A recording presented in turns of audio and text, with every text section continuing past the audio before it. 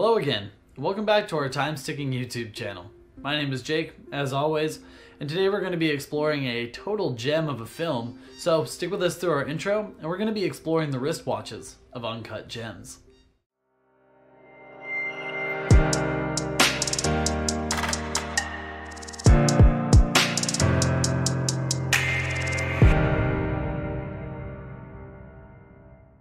It's not very often to hear about a new Adam Sandler movie, let alone one where he has an Oscar-worthy performance built into the film. However, his latest role in the film Uncut Gems unearths his raw talents in one of the best crime dramas of the 2010s. Made it in just in time before 2019 was over. Set in 2012, the story involves a jeweler who has his whole life tied up with gambling debt.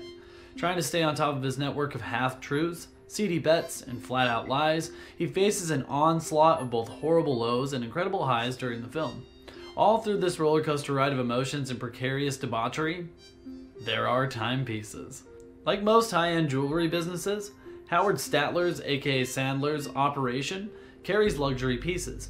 It would be easy to assume he has a few Patek Philippe watches in stock, maybe some rare celebrity timepieces as well. His business is at the heart of the Diamond District in New York City, after all. But the true star of the film when it comes to watches is Rolex. Why not? It's a buzzworthy watch associated with quality, and an easy sell when your primary business is fine gems and jewelry. As it goes, Statler uses his watches to deal with debts at a few different points in the film. Ahead, we're going to highlight a couple of moments where his best bargaining chip is a luxury wristwatch. Before going any further, we just want you to know there are a few scene spoilers ahead, although not huge spoilers for the film. Now, to fuel his gambling addiction, Howard Statler uses a few different tricks. His favorite is to pawn other people's property. Throughout the film, there are a plethora of questions for Howard. Do you still have my chain? Do you still have my watch? And of course, where's my money? Being a keen weasel-type swindler, he frequently talks himself out of this gauntlet of inquiries quite masterfully. When he's backed into a corner, however, he proves that he doesn't have the gumption or the cash to make good on his debts. The first time Statler can't talk his way out of something is with a pair of ex-clients. Each of these older Jewish men ask for a direct payment, but Statler has something else in mind. Instead of paying the gentleman back, he hands them a Rolex, quote-unquote, from his personal safe. Statler's hollow promises shine through in this purported $50,000 piece, much to the despair and anger of his former clients. A little more violence is involved with the second wristwatch exchange in the film. The action itself is a bit enthralling to catch the brand and make during this scene.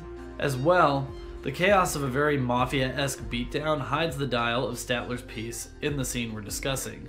To make the long of it short, and trying to keep spoilers out of the equation as much as possible, Howard Statler's watch is taken off of his person as a temporary form of payment. It's a neat bit of narrative callback to old gangster movies, and plays well into the narrative of Statler's luxurious facade falling apart. Repeatedly concealing the truth, Statler sometimes gets away with theft, and does a good job of seeming wealthy by carrying a nice wristwatch. That being said, he doesn't always get away with it.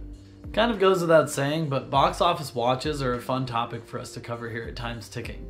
After seeing A24 Studios' Uncut Gems, we're pretty sure it's worthy of another watch.